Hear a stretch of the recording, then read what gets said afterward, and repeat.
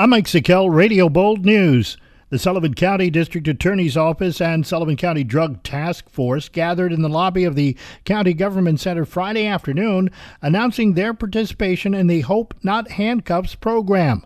Wendy Brown, Deputy Commissioner of the Sullivan County Division of Health and Family Services and co-chair of the task force, explained that anyone seeking help fighting substance use disorders may come to any local police station and ask for Hope Not Handcuffs.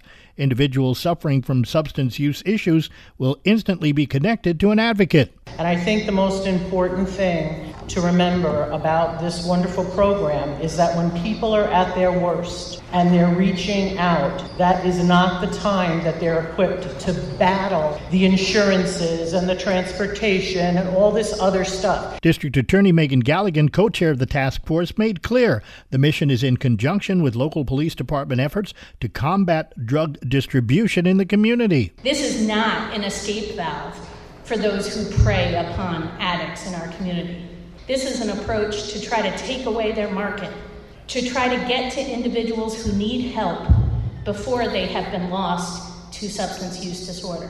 Police chiefs from Liberty, Fallsburg, and Monticello were represented, along with Sullivan County Sheriff Michael Schiff, who spoke passionately about his daughter's battle with substance use disorder, saying she was now clean and recently welcomed a baby with her husband, who also fought the battle.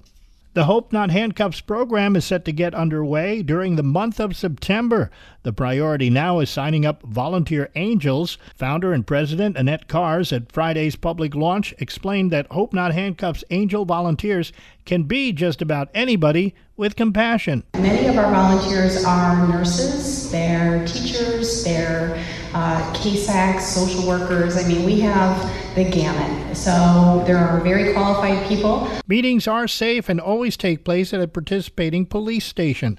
Once a treatment option is found, transportation is arranged. Volunteers pick their on-call days and hours after they have completed training.